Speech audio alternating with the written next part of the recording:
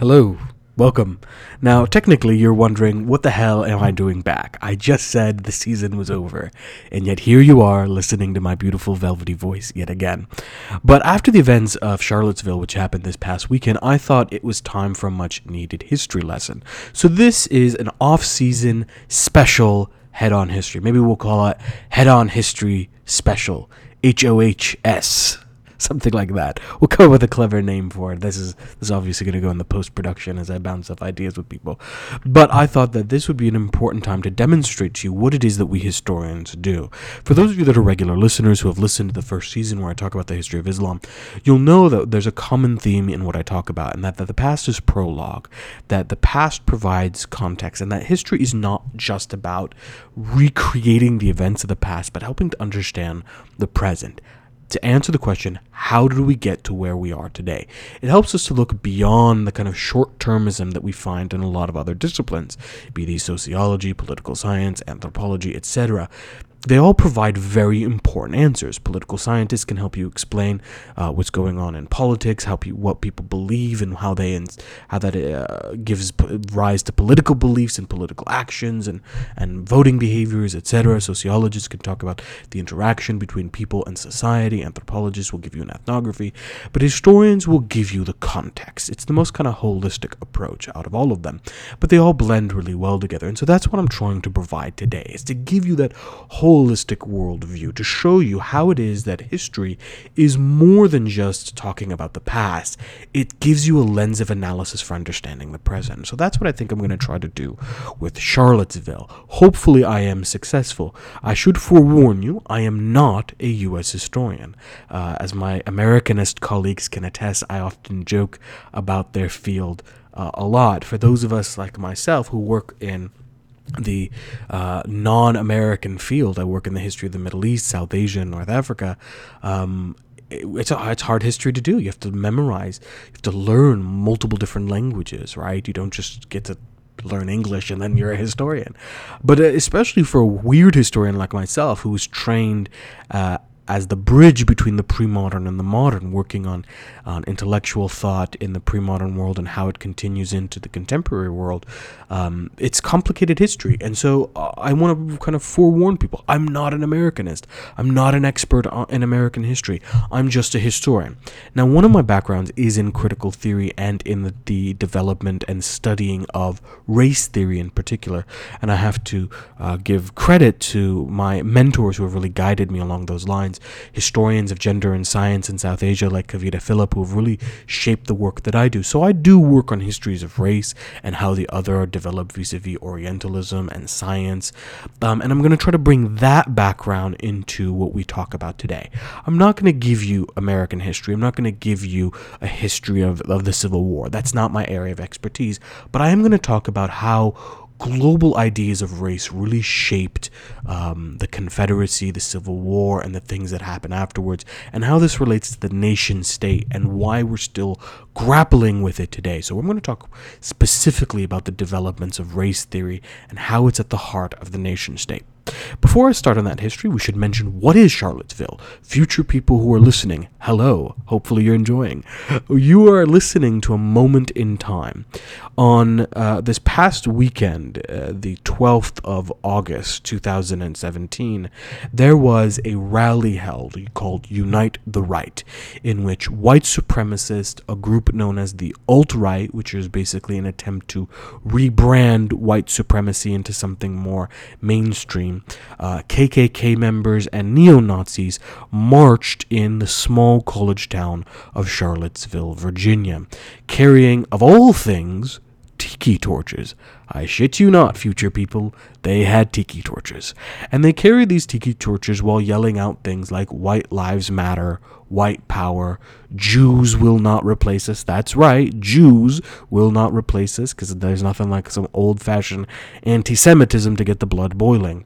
And they rallied around a particular statue, that is the statue of Robert E. Lee. And it became quite a violent protest. They were supposedly protesting the coming down of that statue. The reality is that none of them mention the statue at all. It all becomes about white grievance. But it does turn violent. They beat the counter-protesters with batons. This kind of emerging movement of the alt-right has adopted fascinating tactics from Nazi Germany, the kind of brown shirts and the black shirts from Mussolini's Italy and from Hitler's Germany, of people who are unofficial enforcers, basically street gangs who are not associated with the government directly per se, but who carry out violent acts against protesters and beat them. And they carry around wooden shields and sticks and batons, some of them very openly carrying around AK-47s and military gear. They're militias who pretend they're in the army and the military, but they're not. They're usually middle-aged white men who are seeking some type of war glorification without ever actually going to war. They all showed up with all sorts of weapons, and it became violent. And unfortunately, it led to the death of an individual, Heather Hare, who was run over by a car. I'm not going to mention the terrorist's name because I don't want to give him any credit for it, but he rammed his car into a crowd of people, injuring dozens upon dozens and killing Heather Hare. For those of you that are listening, it should be noted that 2017, more people have died by Trump supporters, self-avowed Trump supporters, than they have by refugees, immigrants, Muslims, or foreign terrorists combined. More Americans have died by Trump supporters. That is a statistical fact. And yet, as I'm talking about this, there are still ongoing rallies that are being held. We have one coming up soon here where I'm at in Southern California, a rally against immigrant violence, this idea that somehow immigrants have been committing horrific crimes against the indigenous population. So let's talk a little bit about this history. How did we come to this moment where we have Nazis marching on the streets? Now, this is quite interesting, as a lot of the pushback that we've seen in this moment is from the tepid response of Donald Trump. Donald Trump gave a really weak, both sides are doing horrible things, and people got angry. They're like, you know what? You should be able to condemn Nazis. It's really easy to do. They're the bad guys, so on and so forth. But and then a lot of this became very patriotic, like, oh, not in America. We fought the Nazis. Not here, not now, not ever. And this rhetoric is certainly, it sounds good, and maybe it makes us feel good, but there is something here that we need to unpack. And there's this idea that somehow Nazism is foreign to America. But there are deep connections with Nazism in the United States and its history that we need to look at. And I'm going to be very blunt. Nazis were deeply inspired by the United States' racial policies. Jim Crow laws, laws about segregation, the laws that came out post-Civil War were all things that inspired Nazis. The Nuremberg laws were considered one of the world history's most horrific racial laws, in which they created second-class citizens out of minority, but they were actually inspired first and foremost by the United States. And this may seem a kind of bizarre claim or something exaggerated on my part, but I've pulled the receipts here, as is wont to say in meme culture nowadays, pulling the receipts. See, I can be hip. In 1935, you had the National Socialist Handbook of Law and Legislation. This is a guide for the Nazis and how they build this kind of society. And they declared in that National Socialist Handbook that the United States had achieved the fundamental, quote, recognition of the need for the Volksche nation. The Volksche is the race state, becomes the heart of German Nazism. The Volksche, or the Volk, the kind of folk people, this romantic notion that there is a single unified race, or a German race, an Aryan race. And so here we have the National Handbook of Law and the National Socialist Handbook of Law and Legislation saying that the United States had recognized had a fundamental recognition of the need for this race state. Hitler himself in Mein Kampf, that's right, we're going right back to Mein Kampf, writes, the American Union categorically refuses the immigration of physically unhealthy elements and simply excludes the immigrants of certain races. This is an important quote. This is Hitler telling us that he's looking to the immigration policies of the United States, specifically early 20th century, and he's inspired by them. He goes on and he praises Americans for having, quote, gunned down the millions of Redskins to only a few 100,000.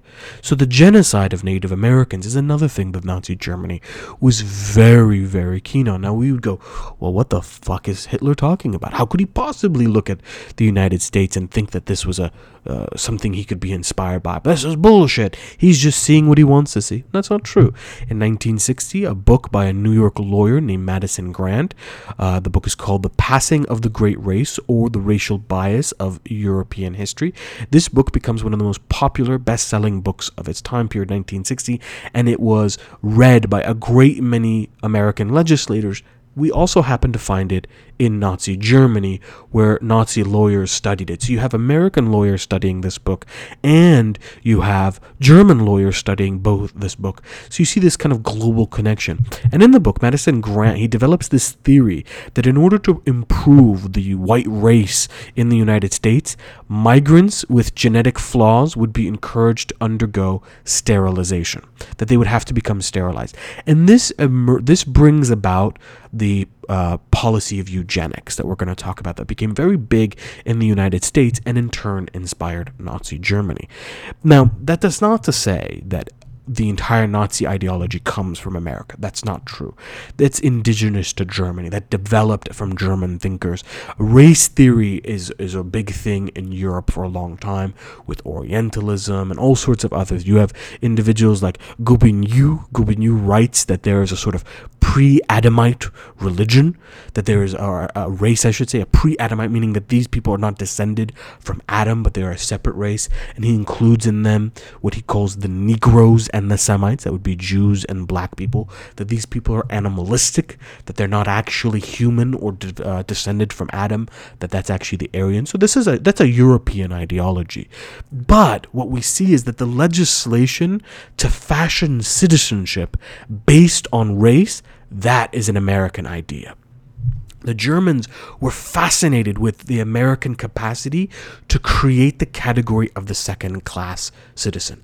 And that's at the heart of America. That is not an importation from Germany. This is something that America has been doing from its very beginning, determining citizenship based off of race. The foundation of this country was white males, white land-owning males as citizens, and people of color, specifically black people, who were slaves, not citizens, and therefore not having any rights. So citizenship as race bait, or based in race, is an American idea, and it's at the heart and origins of America. And so when we see books like the 1916 book by Madison Grant, that's not something unique. That's simply a new prescription for an old description. He's prescribing a new way of achieving the goal that was at the heart of the kind of citizenship project that we see in America. And this all comes to head during the Confederacy. Now, we often hear today people waving around Confederate flags and celebrating Confederate battles by dressing up and reenacting that the Confederacy was about states' rights. And that's not true. And yet again, I've pulled the receipts here, and I'm going to prove to you that Confederacy was not just about states' rights, but states' rights that are specifically regarding slavery and the institution of it. And the idea that later on you have these people who go, oh, well, no, it's about Southern heritage. This is a memory problem. This is a deliberate historical amnesia that ignores the facts. I mean, dudes, if you really wanted to celebrate Southern heritage, like what, mint julep and obesity? Like, what exactly are you celebrating? What do you mean by Southern heritage, right? I mean, it's this weird, bizarre Southern heritage. What, fried chicken, fried foods, lots of butter? What is Southern heritage if you're not celebrating the fact that these people fought for slavery? I mean, Robert E. Lee and Jefferson Davis, these people didn't go, you know what, we have the right to our mint juleps. No. They were talking about slavery. They were talking about the institution of it. So don't give me this heritage bullshit, because there's a lot of ways that you can celebrate heritage. Look, the South is a fucked up place, but it's also a beautiful place, right? And I'm sure there's a lot of cultural elements that you can celebrate in the same way that I think an Arab can celebrate Arab heritage, right? Through food and music and fashion, all sorts of elements. You can celebrate heritage without putting up fucking Confederate statues or waving around flags of secession. That's just the reality of it. But that rant aside, let's look at what the Confederates themselves said. So you take a look at the place like Mississippi. That's right, fucking Mississippi. The bane of every poor spelling bee in middle school, Mississippi. Then their Causi Belli would be their declaration of war. They write, our position is thoroughly identified with the institution of slavery, the greatest material interest of the world. Now, I didn't make this quote up. Go and Google it. Go and look these things up. You don't have to know multiple languages. Like for those of us that are historians of medieval Middle East and modern Middle East, you got to learn Arabic and Hebrew, and you got to learn a little bit of Turkish and Persian, etc. You don't need to know. You speak English, you can find these documents for yourselves. I pulled them up for you in one place so you can use it as a resource and learn from this. But you can do this yourself.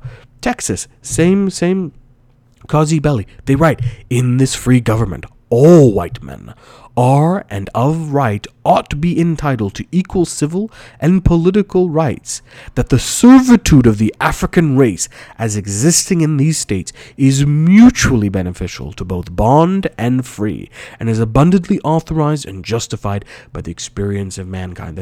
In other words, that slavery is good for both the slave and the slave owner, and that it is the norm of world history.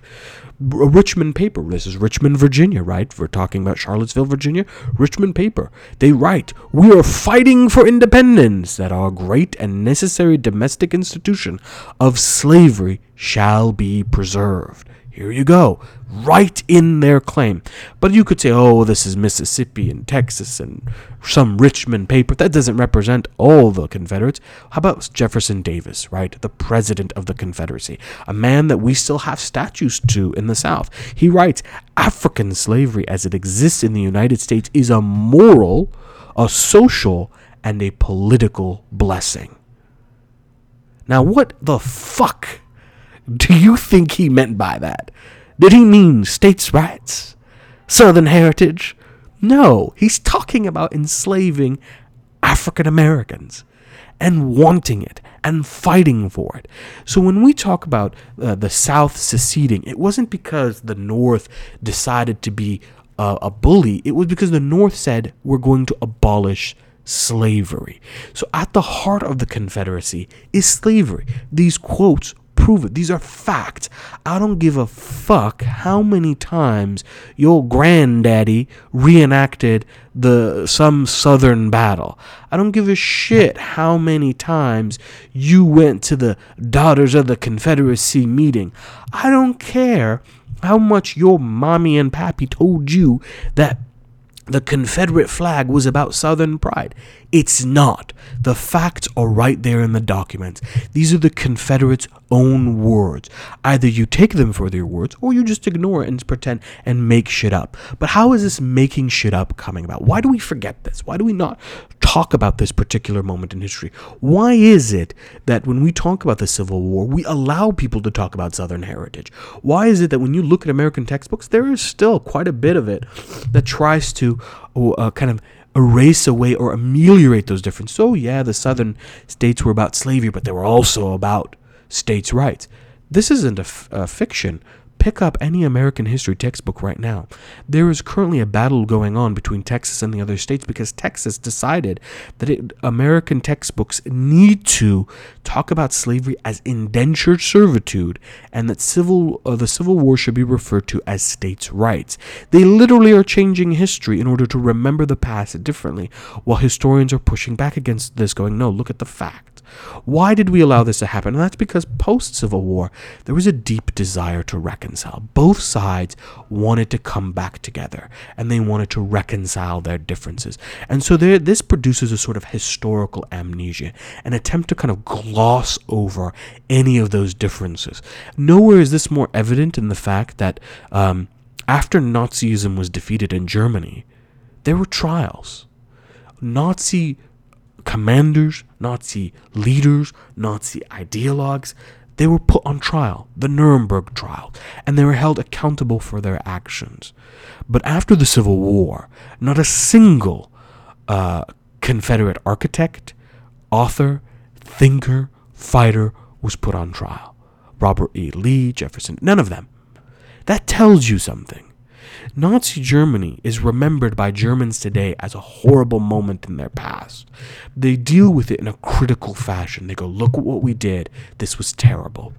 But because of this historical amnesia, this desire to gloss over the differences, we give credence or give space to people who revise this history, give this revisionist Southern heritage, Southern states' rights bullshit. This is evident. You see it. And it isn't until we kind of critically deal with this history that we're going to be able to really move forward. The fact that the Nazis were put on trial but the Confederates weren't is a blight on American history, but it's also telling. It tells us how we deal with that past and those differences. So let's come down to the actual statues themselves. The Civil War statues have nothing to do with Southern heritage. They don't. They weren't even put up after the Civil War. People try to talk about it as if it was after the Civil War. That's not what happened. Most of them were put up in the 20th century. So take this particular statue, the statue of Robert E. Lee. This was put up in Charlottesville by a guy named Paul Goodloe McIntyre in 1924. He was the one who commissioned it. He didn't make it himself. He commissioned an artist to do it. Paul Goodloe McIntyre is a very famous philanthropist from the 1920s, and he put up this statue to celebrate Robert E. Lee. And you can go, oh, well, maybe he cared about Southern heritage. Well, unfortunately, that's not the case. He actually had a deed that he left in 1926, a deed in which he bequeathed land. He bequeathed a series of land known as what is called today Washington Park. And he said that this land, Washington Park, would be, quote, for the use as a playground for the colored citizens of Charlottesville. You go, okay, he's using the word colored. That's just he's a product of his time. But hey, look, he gave a playground for Charlottesville. Look at him. He can't possibly be racist. His statue is, of course, about Southern heritage. No. The deed goes on because it also bequeaths another park for white people, noting one for white and one for colored. In other words, he was a segregationist. The man supported the idea of separate but equal, of black people having their own park and white people having their own park. This is the person that commissioned the statue, Paul Goodloe McIntyre. It wasn't about celebrating American history. It wasn't about remembering the past in some type of glorified way or going, let's celebrate this great moment of our past. It was about racism. It was about segregationism. He put up that statue at the same time that he demanded that there be separate parks for white people and black people. He didn't need to fight a civil war. He used his money to economically divide people. He bequeathed a park for black people. Oh, how generous of him. But a park for white people because he wanted to keep these races separate. And this comes at a particular time. The statues most of these Southern Confederate statues come about during the 1920s or so. This is also the same era of the Racial Integrity Act of 1924. The exact same time that statue is commissioned and dedicated, 1924. The Racial Integrity Act actually is passed by Virginia, and it is the law that codifies the difference between the citizens. It creates two citizen categories. One category known as white and the other category known as colored. And how do you determine who is colored? Through the one-drop rule. That's right. Any of you who have taken an American history class will remember the one-drop rule. This basically states that if you have even one drop of blood in you that is not white, you are therefore Negro or colored. This is the type of racial legislation. The Racial Integrity Act goes on to be anti-miscegenation, right? To keep the races from marrying one another. It promotes eugenics for quote-unquote the feeble mind and the undesirable. It's this type of legislation that actually inspired the Nazis, like I mentioned at the beginning of this episode.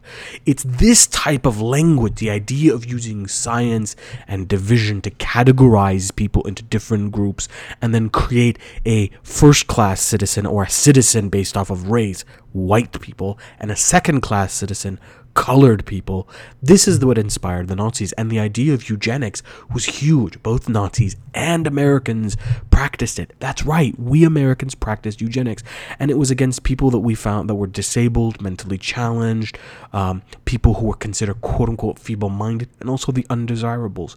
That language of purifying the races, of ethnically purging and keeping people from repopulating, and trying to create the race state, right? The Volk state is both at the heart of America and at the heart of Germany. And Germany fuses that type of legislation with their own racial ideologies that we talked about earlier. Now, it's easy to kind of look at this and go, oh, well, this was in our past. This is only what the Nazis do. And it's true. There is such a thing as American Nazism. In 1959, the American Nazi Party was founded by someone named George Lincoln Rockwell. Some of you may be familiar with him. And guess where he founded it? Arlington, Virginia. So Virginia, my home state. I love Virginia. But this is the history there. And we can talk about Nazis as American Nazis as kind of a fringe movement, but the reality is that racism and citizenship by race has been part of the American project for a long time. And while Americans didn't go on to create concentration camp to kill Jews, they did use the legislation to restrict, halt, and ban immigration of European Jews, to ban the immigration of the Chinese Exclusion Act, the internment of Japanese Americans, the creation of Jim Crow, different water fountains, different right to legal rights for people of color versus white people. All of that is American, and it's as American as apple pie. We can dismiss the 1959 American Nazi Party as just fringe, but we cannot dismiss the fact that you have things like the Southern Strategy, in which Nixon and Lee Atwater openly talk about the dangers of urban areas, the dangers of those people who are kind of foreign, of immigrants, of the need for law and order. We've heard this law and order talk before, right? Who says it? Donald Trump. How about America First? America First was the slogan of the American Nazi Party. It was the slogan of the KKK in the 1930s. So America First sounds great. It's actually literally related to the KKK and the Nazi Party. We have coins, KKK coins, that say America First on there. So when we see people marching in Charlottesville and they're shouting out things like blood and soil, which in the German is Blut und Boden, the blood and soil argument, which was popularized by the Nazi Richard Walter Darré, in which he tried to romanticize the German peasants. It was the cosmopolitan urban Jew versus the German rural peasant. That language is still around today. When Stephen Miller dismissed Jim Acosta, Stephen Miller is the chief strategist of the Trump campaign, and goes, oh, you cosmopolitan elites. That language of division, of creating citizenship based off of some racial category, namely white, is at the heart of right-wing politics in America today. And that's not unique to Republicans. The Democratic Party was at one point right-wing up until the Civil Rights Movement, in which the Southern Democrats shifted over and became Republican. This anti-immigrant sentiment, this idea of racial citizenship, is part of American history. And unless we deal with this part of American history, we really confront the racism. We refuse historical amnesia. We refuse to allow the past to be weaponized. Unless we step forward and go, wait a minute, we need to address the fact that citizenship has been defined narrowly, and over many, many years, slowly it has been expanded into something a little bit more inclusive, but still restrictive, right? Today we go, anyone can be American, but you're suspect if you're a Mexican immigrant. You're suspect if you're Muslim. You're suspect if you're Middle East. You're kind of suspect if you're LGBTQ, right? We still have that. You're a refugee, you're suspect. We still have those racial categories in contemporary politics, and they have this deep history that has never been confronted. The reason why Nazism isn't flourishing in Germany anymore is because the Germans deal with their history in a critical manner. They look back at that and they go, Nazism was a real part of German ideology. It wasn't just a fringe movement. It took over. We were all participants or complicit in this. This is how these categories of race were created, and this is how they were used against people to destroy people. Their textbooks don't glorify Nazism. People don't wave around Nazi flag and talk about German pride. They don't talk about that. They instead deal with it in a critical way. And this is an example that the United States needs to take on. It needs to take a look at its textbooks and go, how are we talking about racism? How are we talking about slavery? Are we trying to dismiss as indentured servitude? Are we trying to pat ourselves on the back that we somehow freed slaves? We've spent more time, and in the duration of American history, there has been more time spent with slavery than without slavery.